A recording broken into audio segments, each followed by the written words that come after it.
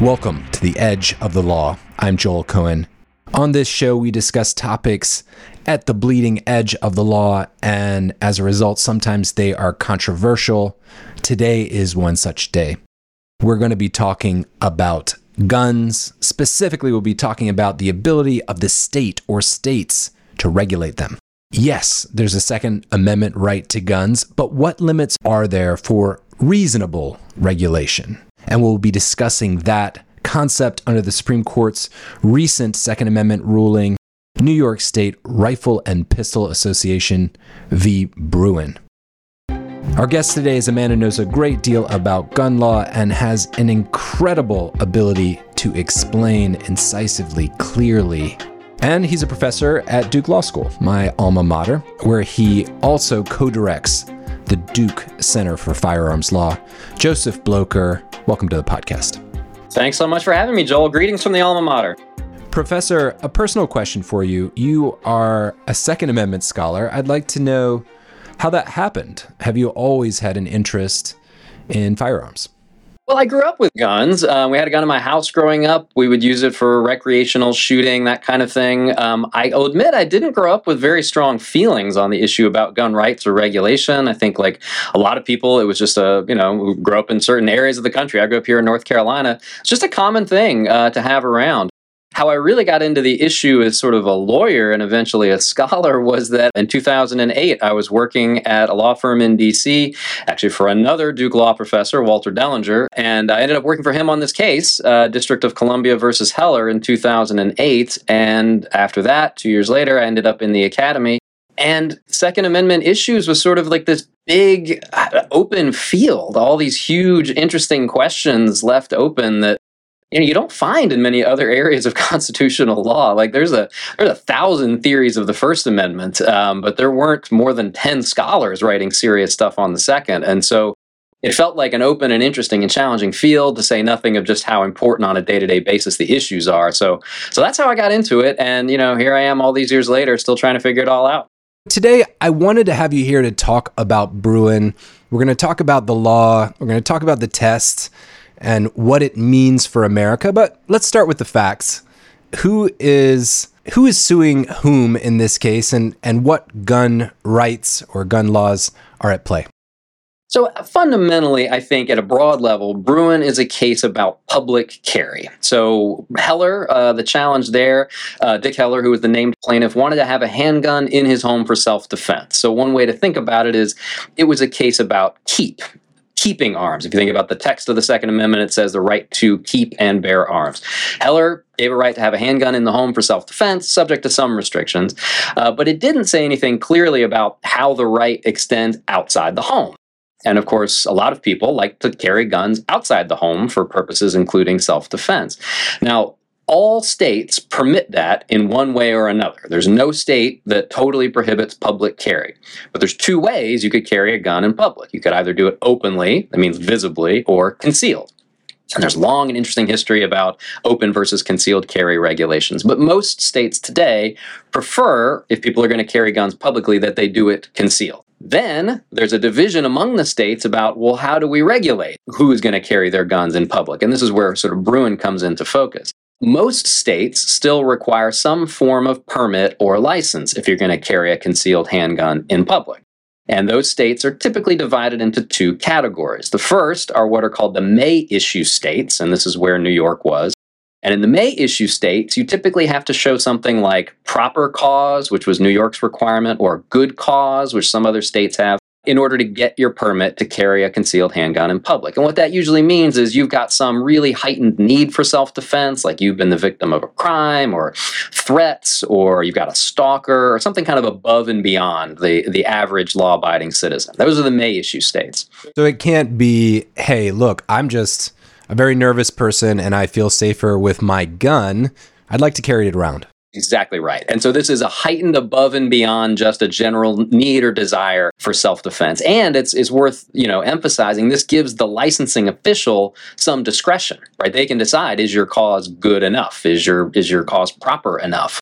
And that's one thing that the justices were really concerned about at the oral argument. We can talk about a little bit more in the opinion. So those are the may issue states. There's today only, depending on how you count it, 6 to 8 of them But they're big states, or they were big states. We'll see how many of those laws survive. If you go back even just 30, 35 years, most states had may issue regimes, but we've seen a sort of dwindling of the states. Yeah, this was something that I was surprised about in reviewing some of your writing.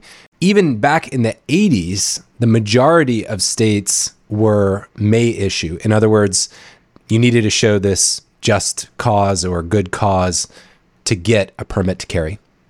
That's exactly right. I mean, in 1987, the number was 26 states that were may issue, plus another 16 that outright prohibited the concealed carrying of handguns. So we've seen a lot of deregulation at the state level, and that's just political choice. The Second Amendment, those aren't laws that have been struck down for the most part. Washington, D.C. lost a case, but for the most part, the laws have been upheld till this case. It's just been a matter of political choice and deregulation. And I should say, and this is the sort of, we're getting to the second and third categories. May issue is the one that was before the court here.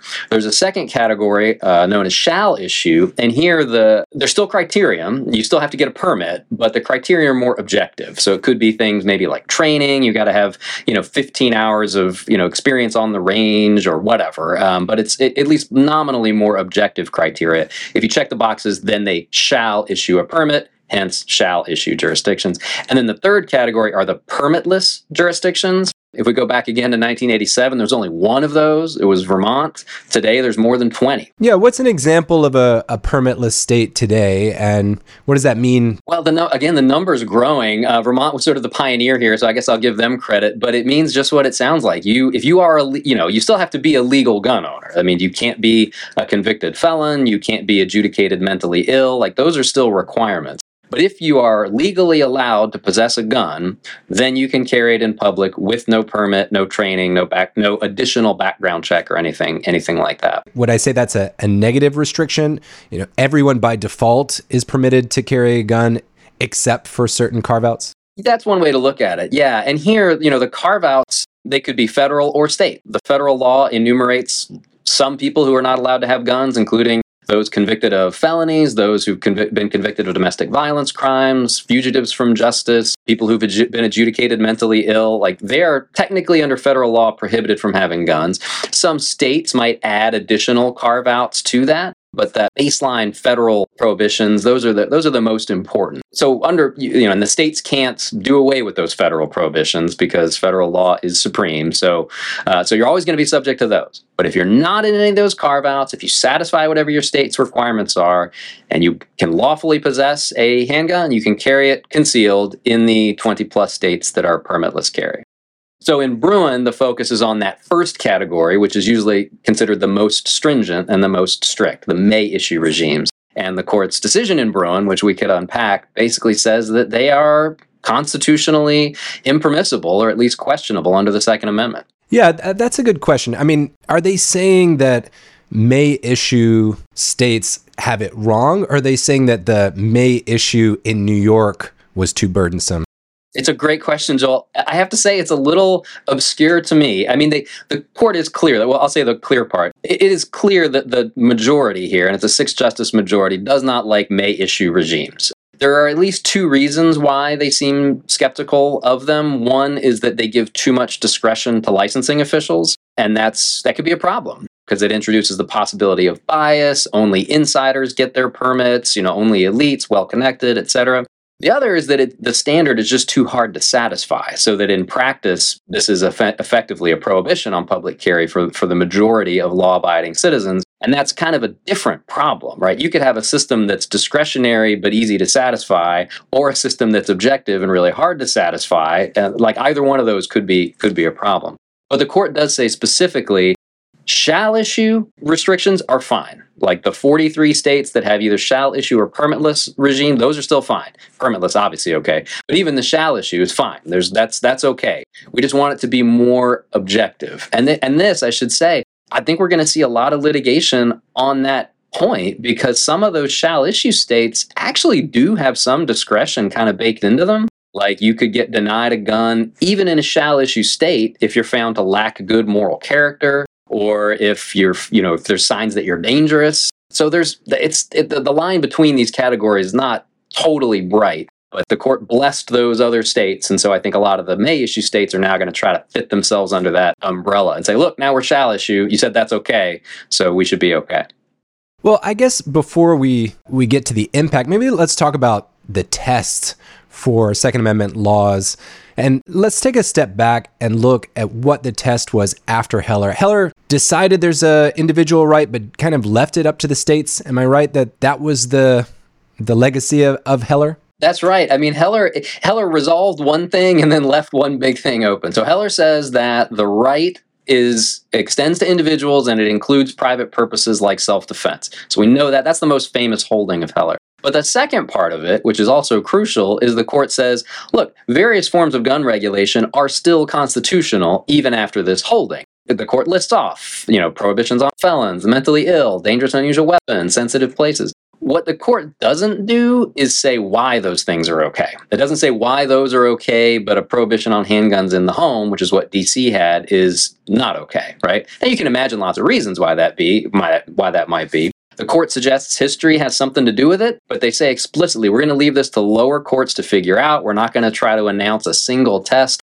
to govern all Second Amendment cases going forward. So we're just going to punt this one, basically. That's kind of how common law adjudication works. So they get it to the lower courts. And this is the remarkable thing, I think, about Second Amendment doctrine. In pretty short order, the federal courts of appeal all coalesce around the same basic framework. So no circuit split. No circuit split on methodology. You have dissents, but no circuit split, which is one of the things that's interesting about Bruen is often the Supreme Court, of course, weighs in when there's a split, but there wasn't one, at least on the question of methodology. It was unanimous across all the federal circuits that had reached this question. We're going to apply what was usually called the two-part framework.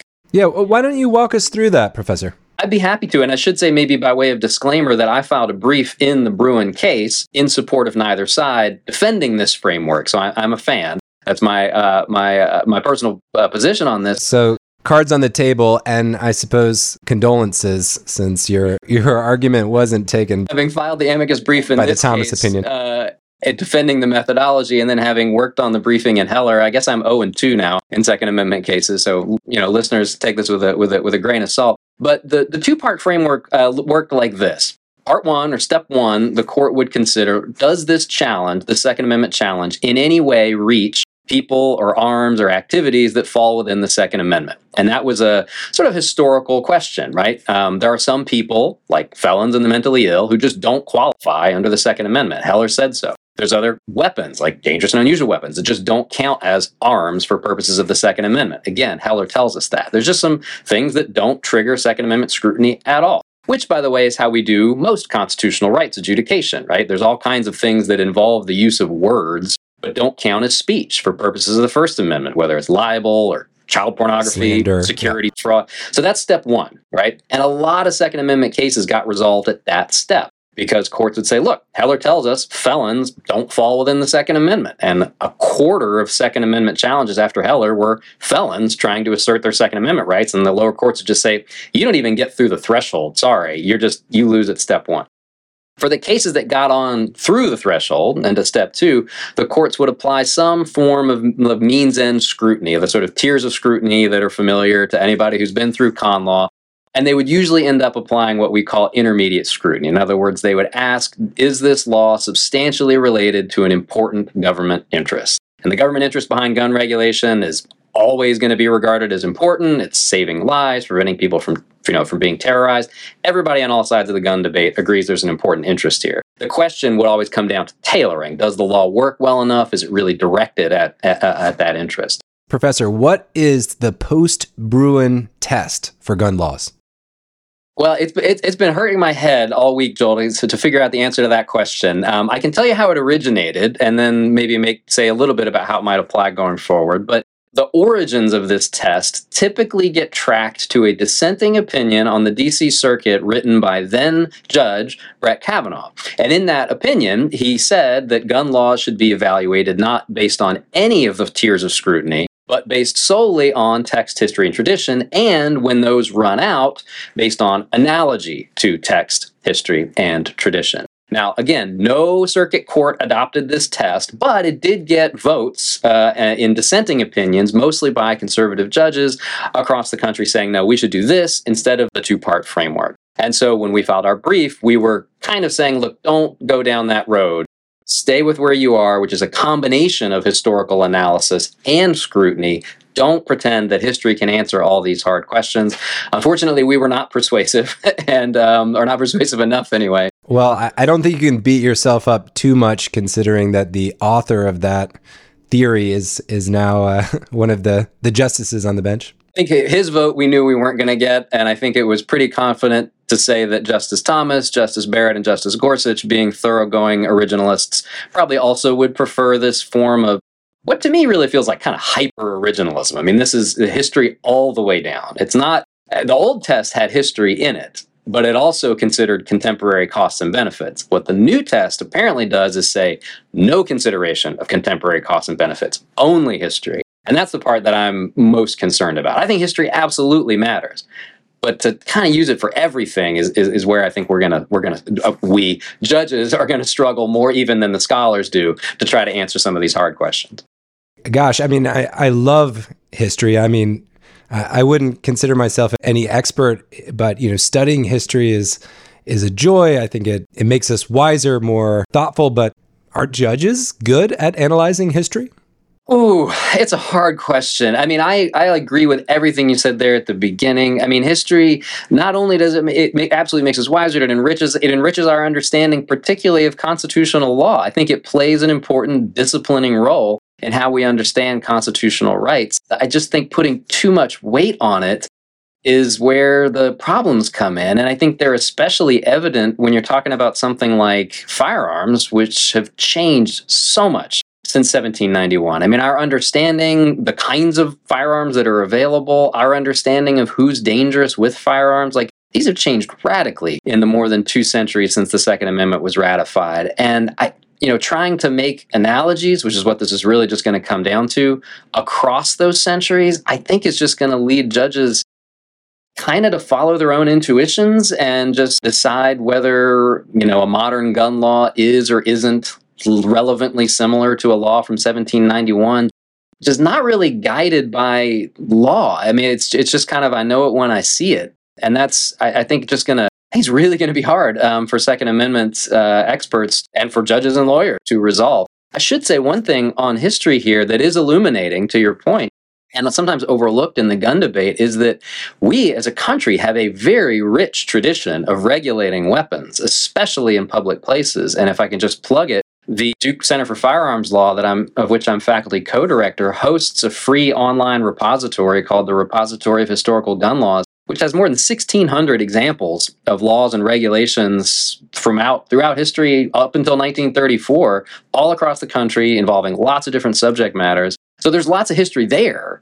The hard part is just, well, how do you extrapolate any useful principles from it to deal with things like automatic weapons today, or domestic abusers, or daycare centers, or airplanes, which just weren't on the minds of the people who ratified the Second Amendment?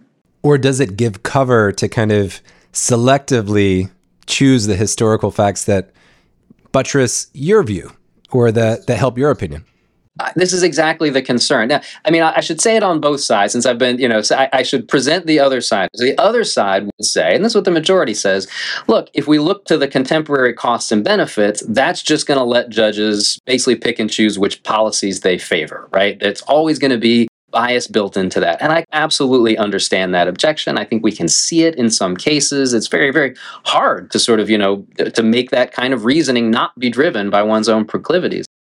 I do, however, think it's way more transparent and it's way more open to public reason than trying to pretend that the framing generation or generations since resolved these questions through laws that just didn't have anything to do with the kinds of gun-related harms or the kinds of guns, for that matter, that we see today. I think that any approach to reasoning is going to have that built into it, that risk. I just think the supposedly purely historical approach, especially because of its kind of veneer of objectivity, is even worse. And I don't know. I mean, should I feel some pity for justices and for judges that now when they're deciding a case, not only do they have to understand the law and precedent and, researching all the cases that are out there, but they also need to do a deep dive into historical analysis? Oh yes, you should absolutely send them fruit baskets, send them coffee. They're going to be up late. I mean, there's a lot of. I would say that there's both too much history to read and not enough, because there's too much because there's not one single historical tradition. That tradition that's out there is regionally variant. I'll give you an example of that. The regulation of concealed carry actually developed largely as a Southern phenomenon. We don't think about the South maybe as having the most stringent gun regulations today, but that's really where the pioneering was on regulating concealed carry, because it was thought to be like a dastardly way to carry guns. It was quote unquote unmanly, right? That assassin carries a gun concealed. But that was a Southern thing that had to do largely with preventing dueling and, honor-based fights and stuff like that. The North had a totally different tradition, which was much more restrictive of public carry as a whole. I don't know how a judge is supposed to pick and choose between those traditions. They're just different. Or does the Southern tradition work in one circuit and the Northern tradition work in another? I mean, exactly. What if the Fourth Circuit has we have different traditions than the Second Circuit, which covers New York. That would be interesting. Another division, and this is a big one and long-standing, is the division between regulation of guns in cities as opposed to rural areas. If you look back historically, we have a very stringent history of regulating guns in urban areas as compared to rural areas, probably for obvious reasons. And it still makes sense today. And it's still true today, at least in the states that allow cities to regulate guns.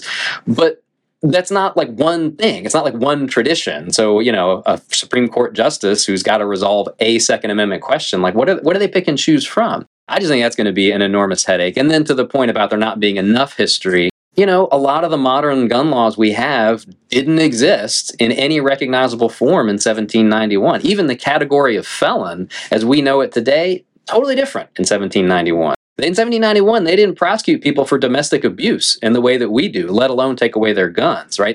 I read this, I think, in one of a piece you wrote where because domestic violence wasn't a crime at all. Is that basically You could be convicted of violent crimes, but domestic violence of the form that we, do it, and even federal criminal law just wasn't a thing in 1791 like it is today. But you could pick almost any example. I mean, certainly with classes of weapons, but also areas, like daycare centers, airplanes. I mean, we mentioned the airplane example in our brief, not to be sort of glib and funny, but just to try to wrestle with what does it really mean to designate certain places as gun-free zones, as sensitive places.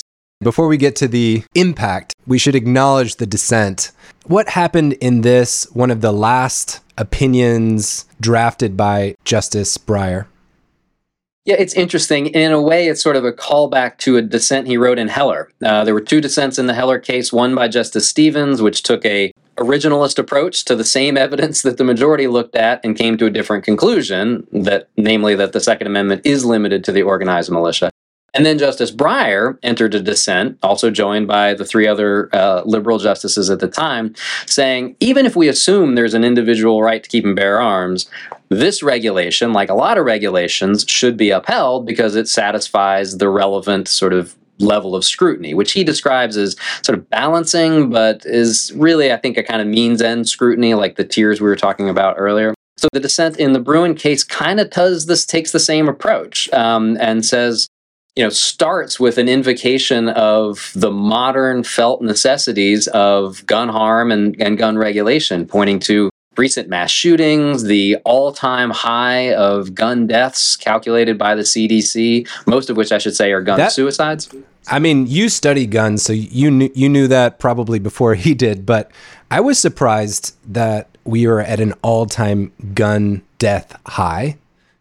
Yeah, at least since the CDC has been collecting data, which is since 1968. And again, I should emphasize the majority of gun deaths are deaths by suicide, but I think there's very good evidence that those are preventable by gun laws, including, for example, what are usually called red flag laws. But the last 2 years of data have seen a huge spike in gun homicides, and that seems to be what's really driving the increase in recent years. But yeah, it's about 45,000 deaths for 2020, which is the last year for which we have data. And it's also worth saying those deaths are not evenly distributed across the population. It's mostly men.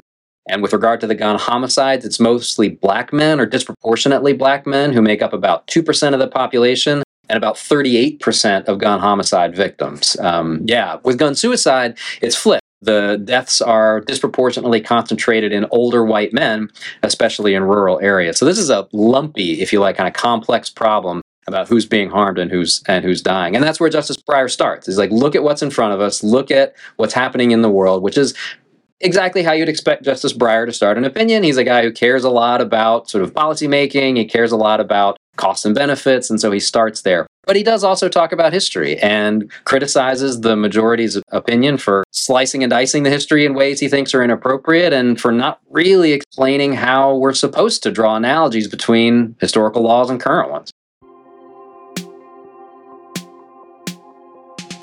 This podcast is brought to you by Talks on Law, a website that's working to help increase our understanding of the law through free videos with trusted experts. Talks on Law brings together some of the brightest minds out there on legal topics, such as Professor Blocher, to have them explain and answer legal questions in video format so that we can all better understand the laws that govern our lives. Also, for the lawyers out there, you know that you need CLE, continuing legal education, and you may not know that Talks on Law offers an entertaining educational format for CLE through interviews with the titans of law. Visit talksonlaw.com to learn more. Professor, let's talk a bit about the legacy. What does this case mean, first off, for the may issue states out there? So I think the first thing the may issue states are going to do is revamp their permit requirements, not do away with them, but revamp them to make them look more like the kinds of shall issue regimes that the Supreme Court specifically blessed. And so I think what they'll do is limit the discretion that licensing officials have, for example, maybe do a better job enumerating the criterion for getting a permit in the first place. I'm sure they'll be challenged again, and then they'll come to court and say, look, the Supreme Court specifically said what those states were doing is okay, and we've adopted elements from their tests, and therefore our laws should be upheld, just as the Supreme Court kind of in advance blessed those. So I think that'll be step one. When I think about the shall issue restrictions, yes, you could imagine a state where it's you apply, we run you through the felony database, we run you through a dangerous mental illness database, neither ping, you get a gun. What about on the other end? Creativity abounds, but will states be looking to raise the age? Will states be looking to really increase the training requirements involved? They might. Training requirements, which is something my colleague Daryl Miller has written a lot about recently, are one potentially, I think, useful innovation here. I think my experience, at least, has been, and this was my experience growing up with a gun, is that the vast majority of gun owners really prize people's, reliable and safe handling of guns. So the norms in the gun community, at least the one I grew up in, very strong in favor of safety and proficiency. And so, a training requirement that's not overly onerous, like if it's 1,000 hours, that's essentially a prohibition. But if it's something that's tailored to the actual need to responsibly handle a gun, I think that's probably all to the good. I don't know if that'll fly politically or not, but you have to do a certain number of hours to get a cosmetology license. It wouldn't seem totally out of the question that you would do it for carrying a gun in public places. Professor, how does Bruen affect cities? Cities have long had different tighter regulations on guns than rural areas, but Bruen doesn't make much of an exception there for how populous your area is. Are cities going to have to rethink their gun regulations as well? This is really interesting. And in a way, it's the dog that didn't bark in the opinion. At the oral argument, interestingly, it was Justice Thomas, who ended up writing the majority, who raised the thought that, the gun regime in Manhattan doesn't need to look the same as it does in upstate New York, where the two petitioners in this case came from, which, as you say, is perfectly consistent with common sense and with history. I wrote an article back in 2013 called Firearm Localism, where I sort of traced this history and connected it to modern realities. And I think, for the most part, I think people get it. Gun homicide is a distinctly urban problem. That is where overwhelmingly, disproportionately, these gun homicides are happening. Cities are not places where there's nearly as much opportunity to use guns for recreation or hunting, which until recently were the primary reasons for gun ownership. And people in urban areas tend to prefer gun regulation way more than people in rural areas do, I think for good reasons. And so my thought in this article, at least, was we can go our own way to some degree on at least some forms of gun regulation. It doesn't work for background checks, maybe. You got to do those nationally or not at all. It might not work for manufacturing requirements. But restrictions on public carry, I think they don't have to look the same. They shouldn't have to look the same in Manhattan as they do in upstate New York, or for that matter, in rural Montana. When I was growing up here in North Carolina, people would sometimes have rifles on the backs of their trucks during deer season in the morning. And as you just knew it was deer season, they went hunting before school or whatever. That sends a very different message if they're driving down Fifth Avenue in New York today. So I hope that at least that the doctrine will still allow for some urban-rural variation there, because I think it makes sense and it's historically accurate. I actually grew up in North Carolina as well, and unfortunately was in school during the Columbine shooting when a lot of the rules changed on schools. And I actually had a friend who came to school. He was planning on going hunting with his dad after school, and he ended up getting suspended because he had his rifle in his truck. That was a personal example of what you described. It's it's a good example of how gun laws and gun rules respond to felt necessities. In the years since Columbine, we have seen horrifically a real increase in concentration in school shootings in particular. And one thing to say about that is they've come to understand that school shootings are, although they begin with the discussion of the horrific number of people who've died, which is hundreds since Columbine, of children who've died in school shootings, it also has to include the now more than 300,000 students who've been in schools where a shooting happened, right? Or who've lost a friend, who've lost a loved one, who've been traumatized by this. It is not just about... That's a lot of harm as well. It's even bigger than that. Now, of course, many gun owners will say, yes, but we have psychic benefits from carrying guns as well. I think that's true. I think people get a sense of safety, and that matters. The law can take that into account. You're very unlikely to ever have to use your gun in self-defense. Only a tiny proportion of self-defense actions involve guns, tiny proportion of guns ever used in self-defense, and that's great. We don't want people to have to use guns in self-defense. But if people are feeling secure because of gun ownership, that's a benefit. I totally get that. What I'm saying is that we have to take into account the other side of that too, which is the terror, intimidation, and fear that it can inflict on others, like their sense of well-being and sense of safety. And the school example, to me, that just brings that home. The meaning of a gun near a school has changed, and partly that's because of Columbine. And I think if I went back to my public high school that I went to, which is a couple miles from where I'm sitting right now, I doubt there's gun racks on the backs of trucks anymore for exactly the reason you say. Or they may be empty. They may be empty. That's right. They're driving the old truck that their, uncle or whatever, who would have been my classmate, drove. Let's talk about sensitive areas, and I don't mean any innuendo there. We're talking about areas where states can come in and say, look, we have a special concern here. Is there a test? Is there a way to discover or mete out what a sensitive area is? This is one of the big challenges after Bruen. And I should say that phrase that you're using, sensitive places, has an origin. It comes from Heller, that same paragraph we keep talking about, where the court says, nothing in our opinion casts doubt on prohibitions on guns in sensitive places like schools and government buildings. So in other words, Heller says you can declare those gun-free zones. You can prohibit guns in schools and in government buildings. Heller doesn't tell us why. Doesn't tell us why those places and not other places. And for most of the years since Heller, it's actually been kind of a sleepy area of Second Amendment doctrine. There hasn't been a ton of litigation here. There's only really two prominent cases that I can think of. One involved the prohibition on guns on the Capitol grounds in D.C.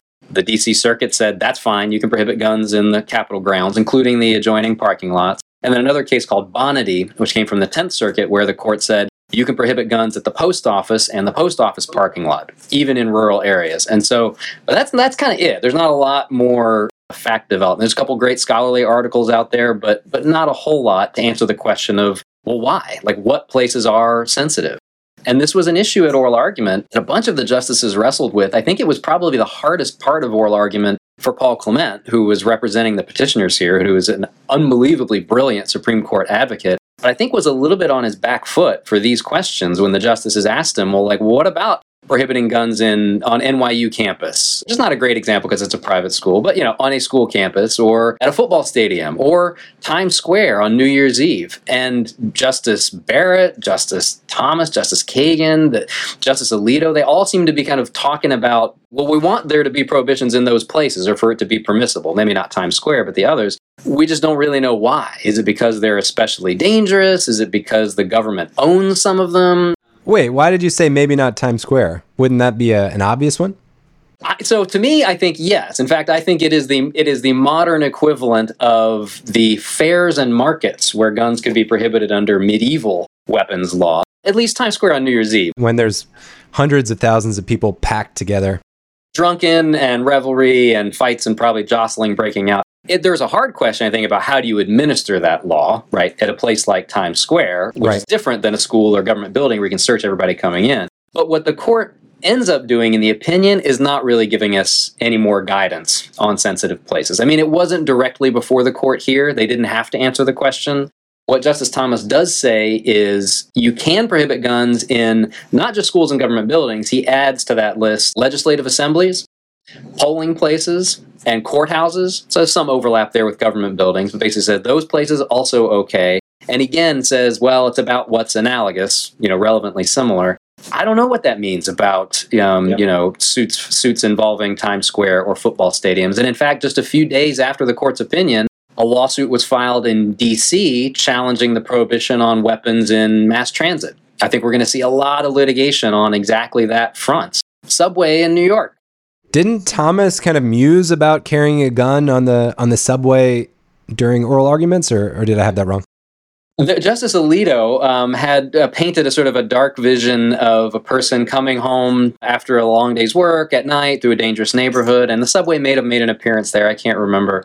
I mean, the tricky thing here, again, to give what I perceive to be the sort of the gun rights view of this, is that all of the things that make a place like, let's say, Times Square dangerous and therefore subject to prohibition are exactly the reasons why you'd want a gun there to defend yourself, right? That's the terrible symmetry of the arguments here, right? Like, you want to prohibit guns in places where fights may break out. This is so true, that the public safety argument is on both sides of this issue.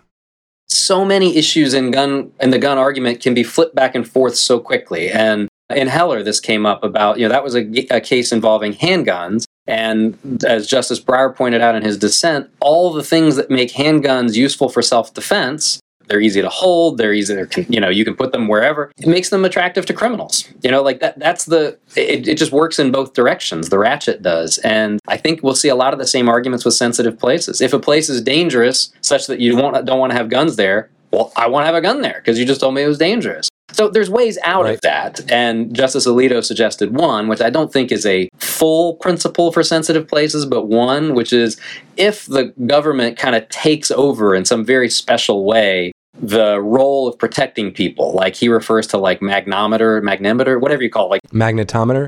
Yeah, magnetometer. Yeah, I missed a syllable in there. But, metal detectors, right? If the government is taking over especially the role of protecting people, then you can disarm them. But that doesn't get you to declaring Manhattan a sensitive place because the police are there. Like, it's got to be more concentrated than that. So I think we're going to have a lot still to kind of figure out about what makes places sensitive. And I should say, I do expect there to be more legislation on this. Because if you're a state like New York, and until now you've had a rule that in order to carry a gun in public at all, you have to have proper cause, or that kind of limits the number of people who are out there. Then you might say, okay, if a person has shown proper cause, they've gone through this licensing, whatever, then fine if they're going to be around in public, even if they're in bars and restaurants where alcohol is served. No big deal. We think it's a safe population of people. And that's why perhaps in New York right now it is legal to carry a gun into a bar, right? But if I'm a New York official... But not many people are permitted to carry a gun, period. You're sort of screening the people in the first place. But if you can't do that, then you might say, okay, now we got to start picking out some places where, since we got a bigger population of people, not all of whom have shown proper cause, then we got to start putting some limits on where they can go. And so I think there might be a lot more legislation and then eventually litigation about these locational restrictions. And let's say there's a state that puts in their law that places that serve alcohol are off limits. The analysis would be, let's go back and look at how in the 1800s how courts treated bringing guns into saloons? Would that be the analysis? That's what Paul Clement suggested at oral argument. That's what one reading of the majority opinion suggests. I think that would be a nightmare. I just don't think there's any useful lessons that you're going to get from history about the question if it's pitched that way. This is the tricky thing about these historical tests, is they're, going back to what we were saying earlier, it's so manipulable, right? Like, you could phrase the question a different way and say, let's look to history. Did the framing generation prohibit guns in places where they were especially dangerous? And maybe they had a different view of what dangerous places were, just like they had a different view of what groups were dangerous. I mean, in the founding era, they disarmed Native Americans, people who wouldn't take oaths to support the United States because they were thought to be dangerous. We don't do that anymore, thank goodness. But they also did not disarm domestic abusers. We do. Our understanding of what dangerous groups are has changed, and maybe the same is true for places, for place-based restrictions. I mean, there were restrictions back then on carrying guns around on election days and near polling places and near courthouses, and so you could kind of reason from that. But I don't know how you apply that to, a subway challenge, right? Like, the founding generation had a lot of brilliant people in it, and they were far-seeing, but they didn't foresee that. It's going to require a level of generality that I think it's going to depend on how the judge decides to slice the historical record, frankly. Well, I think that means that you'll be busy for the foreseeable future analyzing and predicting on this issue.